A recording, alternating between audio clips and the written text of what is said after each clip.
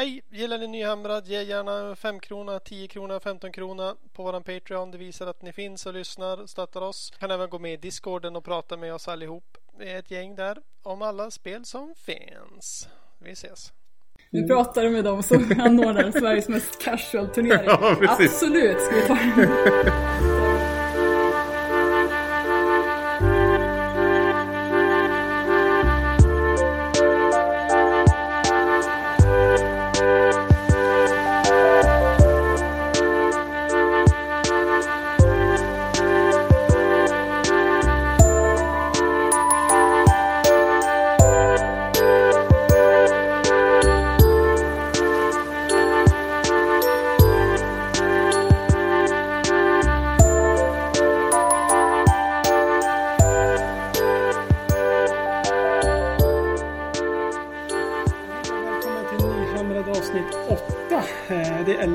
Från Gentlemen's Achievements i Östersund.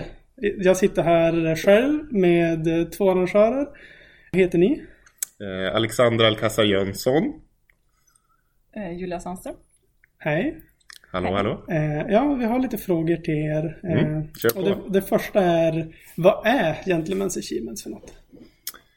Ja, det är en lite annorlunda turnering kan man säga. En turnering för Warhammer 40K och Age of Sigmar. Men till skillnad från en vanlig turnering så ska man inte vinna så många matcher som möjligt. Utan istället ska man få så många achievements som möjligt. Okay. Och de här achievementsen kan vara allt ifrån att måla freehand på en figur till att ha en speciell enhet med i sin armé. Till att göra något häftigt i spelet till exempel. Man klarar en long charge, man utplånar en enhet på något snyggt sätt, kastar många spells och så vidare. Så det finns väl hur många achievements kan det vara totalt? Ett 100-tal i alla fall tror jag. Ja, det är en hel del. Det är några av 4. Precis, och den som har mest achievements vinner. Ja, just det. Hur länge har den här turneringen funnits då? Det är 4:e gången. Precis. Första gången jag är med, så det här kan du svara bättre på. Ja, jag tror att första var 2011. Ja. Och då var inte jag med heller. Så det har varit 3 innan, 2011, 2012, 2013. Ja. Sen var det en lång paus. För det kom så mycket nytt material från GV. Så det var ingen som ville ta på sig och göra en massa achievements när det kom material i så snabb takt. Nej, just det. Så då har de stannat av lite. Men nu var vi många i klubben som kände att nu är det dags för Gentlemen's. Ja. För det är superkul. Vad är det för klubb? Styx. Vad står det för då? Ja, det är inte vi som har valt. Det heter så. Jag gissar att det har något med floden Styx att göra. Okay. Det är lite så här häftigt nördigt. En gammal anrik brädspelsklubb från början, va? Ja, det tror jag väl. Jag vet inte hur länge det har funnits. Ja. Men det är i alla fall bräd och figur, kort, rollspelsförening i Östersund. Ja, just det. Men varför startade ni turneringen? Ingen av er var ju med från början då, men ni kanske vet ändå. Kände ni att det var ett behov av en sån här typ av turnering? Eller varför startade det? Jag tror det är ju 2 av våra medlemmar då som fortfarande är med i föreningen som startade den, och jag skulle väl tro att de kände att alltså ingen i vår klubb är ju särskilt tävlingsinriktad om man säger så. Alltid när vi åker på Fantasia i Umeå så ingen styxare brukar ju hamna särskilt långt över 50% strecket. Ja, just det. Menar du på Fnatic-turneringen? Yes, ja. Exakt. Så att vi brukar inte köra med hårda listor, vi brukar inte försöka vinna turneringar, och jag tror att den här turneringen är precis i den stilen. Det handlar om något helt annat. Det handlar om att ha kul och göra konstiga, roliga saker, men ändå ha bra matcher. Och att det ska genomsyras av någon sorts gentlemannaanda. Det är också tanken, antar jag, som jag har fått känslan av. Precis. Det brukar ju bäras frack. Arrangörerna brukar ju bära frack tidigare år. Tyvärr har jag växt ur min kostym sen jag blev pappa. Så jag har ingen. Du har ingen frack? Ja, du har inte heller någon flack. Nej, jag har inte det. Jag kör sammet istället. Ja. Sammet och flor. Men du är ju verkligen klädd i gentlemannaanda. Ja, tack. Jag körde ju silkeshandskar tills jag insåg att det var opraktiskt. man har en armé med mycket kvistar så här, då fastnar man i... Ja, för jag försöker hinna med att spela också. Inte bara arrangera. Ja, just det. Ja, ni har ju pratat om det lite sen innan, men en av frågorna är vad är grejen med achievements?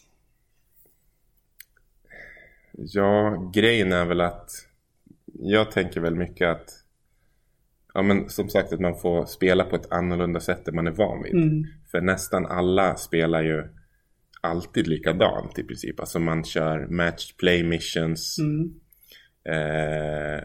och det är alltid samma victory conditions och men man spelar alltid på samma sätt. Även GW tillhandahåller ju massa olika narrative play och open play alternativ. Det är sällan någon som använder dem. Så just achievements ger ju verkligen variation från hur man brukar spela. Det är ju helt unikt. Ja, det finns någonting som passar alla på något sätt. Så det kan vara oavsett vad man har för styrkor och svagheter i sitt sätt att spela eller sina arméer. Så kan man kan plocka achievements på massa. Det blir väldigt roliga situationer i matcherna. När en match kanske är... Jag hade precis en som egentligen kunde vara avgjord i runda 3. Men när man fortsätter ändå bara för att se, men kan vi plocka några mer achievements. Ja, just det. Så. Ja, jag hade ju precis en likadan nyss när man över runda 2. Men vi spelar ju till runda 5 för att få de här flummiga grejerna som misslyckas med en 3-tum charge. Och, men man saboterar för sig själv för att få en achievement. Och det blir, som ni nämner också, det är inte för att vinna hårda listan liksom, utan det handlar mer om att ha kul. Men vi ska väl kanske poängtera det också, att vi försöker alltid undvika achievements som gör att man spelar på ett sätt som gör matchen sämre. Så vi försöker ha, alltså nu kan jag inte komma på något exempel specifikt, men man kan ju tänka sig att man har achievements som gör att man spelar på ett sätt som gör matchen sämre för motståndare. Ja, att man inte liksom främjar dåligt spel. Exakt. Som sig själv. Vi har ju kvar den där eller misslyckas med en 3-tums charge bara för att det är ändå lite kul. Men det ska inte vara för mycket. Du ska inte vinna på att misslyckas heller. Att du sätter upp för att misslyckas. Precis. Det ska ändå vara en riktig match på något sätt. Och att man ska ändå kämpa. Det finns ju också ett pris för att vinna flest matcher. Att du blir bäst general. Liksom. Ett litet pris. Den lilla pokalen. Vilken är den största pokalen? Det är den som har mest achievements, förstås. Såklart. Ja. Just det. Vad har ni mer för pokaler? Vi har första och andra pris i varje spel för flest achievements. Så har vi bästa general i båda spelen. Bästa sportsman. Quizmaster. Vi kommer ju ha ett musikquiz imorgon. Ja. Och Best Painted, ja, just det. Eller vad heter det egentligen? Ja, tävlingen heter My Ladies Highlights. My Ladies Highlights. Ja, snyggt. Och så har vi också, alltså, det finns stora chanser att vinna priser. Det är det som också är en speciell grej. För att vi har också, man kommer kunna vinna biljetter till höstens Fnatic. Ja. Så man kan vinna bara genom att delta. Okej. Så det finns lite olika. Också, det bidrar också lite till känslan att det är lite lättare att vinna. Ja, just det. Så det finns mycket att vinna. Jag tror också att jag pratade med en kille här innan som sa att han berättade för sin kompis om den här turneringen. Hans kompis han spelar inte på turneringar. Nej. För han är inte den typen av människa som är så tävlingsinriktad. Men han var väldigt intresserad. Och han sa att han kanske kommer att komma nästa år. Ja, och då tänkte jag, perfekt, det är exakt det vi vill. Vi är ute efter. Har ni några planer på att ge ut biljetter då, som man kan casha in nästa turnering? För att vi ska återkomma? Det skulle vi ha tänkt på. Ja, men nu eftersom att vi tävlar ut Fnatic-biljetter så kan vi Fnatic tävla upp. Exakt. Jättebra idé. Ja. För det är ju roligt med turneringsspelet i Sverige, att de kan uppmuntra varandra och samarbeta.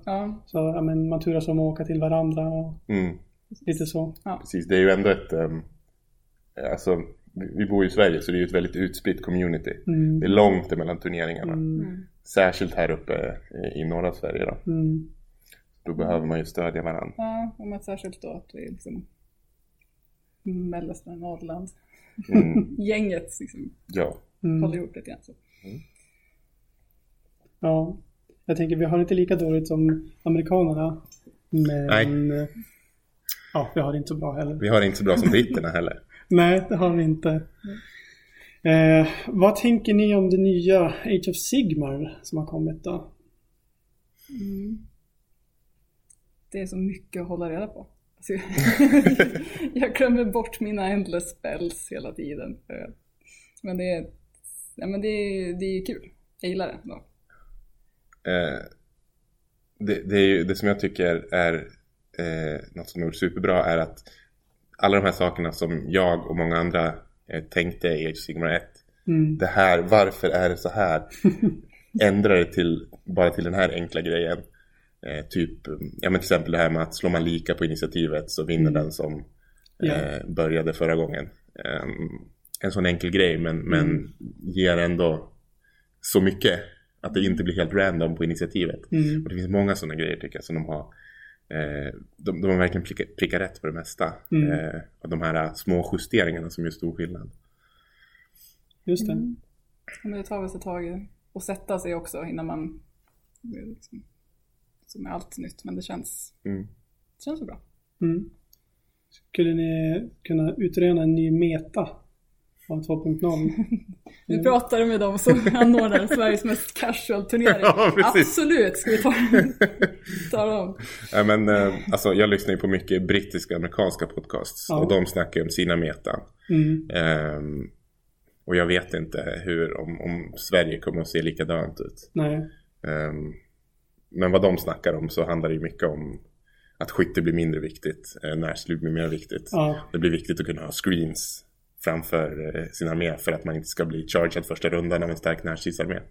Och just de nya skogsreglerna gör ju att skyttarmé kan få, alltså om man tar skyttarmé till en turnering, en vanlig turnering då, inte egentligen ska man ha vad som helst, men till en vanlig turnering då kan det bli väldigt svårt att vinna om man möter en Sylvaneth-armé som blockar hela bordet med skogar, så kan man inte skjuta.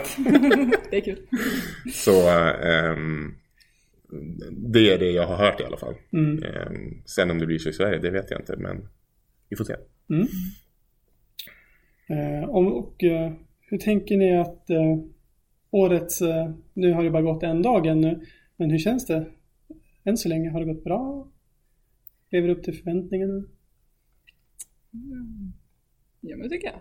Absolut. Det känns som att humöret är på topp. Det har flyttat ganska bra. Ja. Förutom då att vi inte fick några bestick till lunchen. Det är alltid något missöde. Ja, men det är lite sådär. Man får lösa lite. Men det... Nej, men jag tycker det har gått jättebra. De flesta verkar väldigt nöjda med det de har spelat. Jag har inte sett några sura miner eller folk som tycker att någonting är orättvist eller tråkigt. Så jag tror de flesta spelar i rätt anda. Vi har ju Nerf Guns på plats för att lösa regeldispyter. Och de har inte en enda duell. Nej, så att man är både lite lättad och lite besviken. Ja, precis. Vi hade peppa till våld. Ja, absolut. Det är lite drama så. Men det är väl ett bra tecken. Det är ju ändå en gentlemans sätt att lösa en konflikt. Det är ju med en pistolduell. Och vi är ju på skidskyttestadion, så vi måste ju ändå främja lite. Nu när skytte blir sämre så måste vi ändå upprätthålla.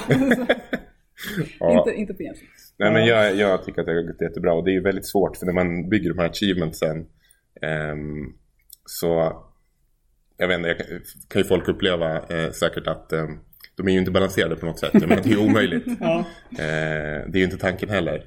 Men när man kombinerar det med, nu har vi riktigt bra priser här. Vi har ju liksom en Soul Wars box och en Kill Team box som första pris. Och jättefina pokaler. Diverse annat och pokaler och grejer. Så då var jag lite orolig för att om folk skulle komma och vara så här, jag ska vinna alla priserna. Och så vill de då brukar man ju vilja ha balanserat och rättvist på alla sätt. För att alla ska ha lika god chans att vinna. Och när man skriver såna här achievements, då så är det inte. Nej. Och det är verkligen inte byggt för att man ska kunna ta alla. Det är ju omöjligt. Ja. För de går ju emot varandra också. Så det motverkar väl lite grann. Ja, men precis. Att man verkligen försöker bygga för att maxa. Och jag har inte märkt så mycket, alltså som sagt inga konflikter, inga sura miner, alla verkar väldigt nöjda hittills. Så. Jättekul. Ja. Är det någonting övrigt som du skulle vilja ta upp eller säga kring Gentlemans eller Warhammer generellt? Ja. Kom till Gentleman's Achievement 2019.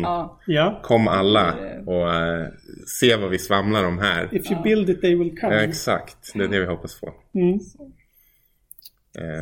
Det här rummet vi sitter i nu, det är ju helt tomt. Ja, här ryms det ju 20 pers till. Ja, exakt. Det finns rum för expansion. Ja. Det här är ju rummet med bäst utsikt också, ser jag nu. Ja, man ser fjällen här. Ja, det var lite dumt att vi inte var här inne. Nästa år då fyller vi lokalen. Ja, och för er som inte ser så är det ju gåtfulla landskap. Det är ju extremt fin. Man ser berg och himmel. Och det är skidskytte på elitnivå. Det olympiadiska folk som är här ute och skjuter och tränar. Så det är surrealistiskt att vara i Östersund. Alltså det är roligt med kontrasten också mellan vi som sitter här inne och spelar Warhammer och de som är där ute och skidskyttar. Men som vi är ju båda, vi tränar ju alla på elitnivå, det kan man ju säga. Det kan man ju säga. Men vi vill ju ändå ha en casual turnering i världscupsmiljö. Exakt, precis. Kanske en ny slogan. Ja, jag tror det. Ja, men elit på casual eller något sånt. Ja, vi har något casual elit. Tål att tänkas på. Ja, men då tackar jag för idag. Men tack så mycket. Ja, det gör vi. Ja, topp. Tackar.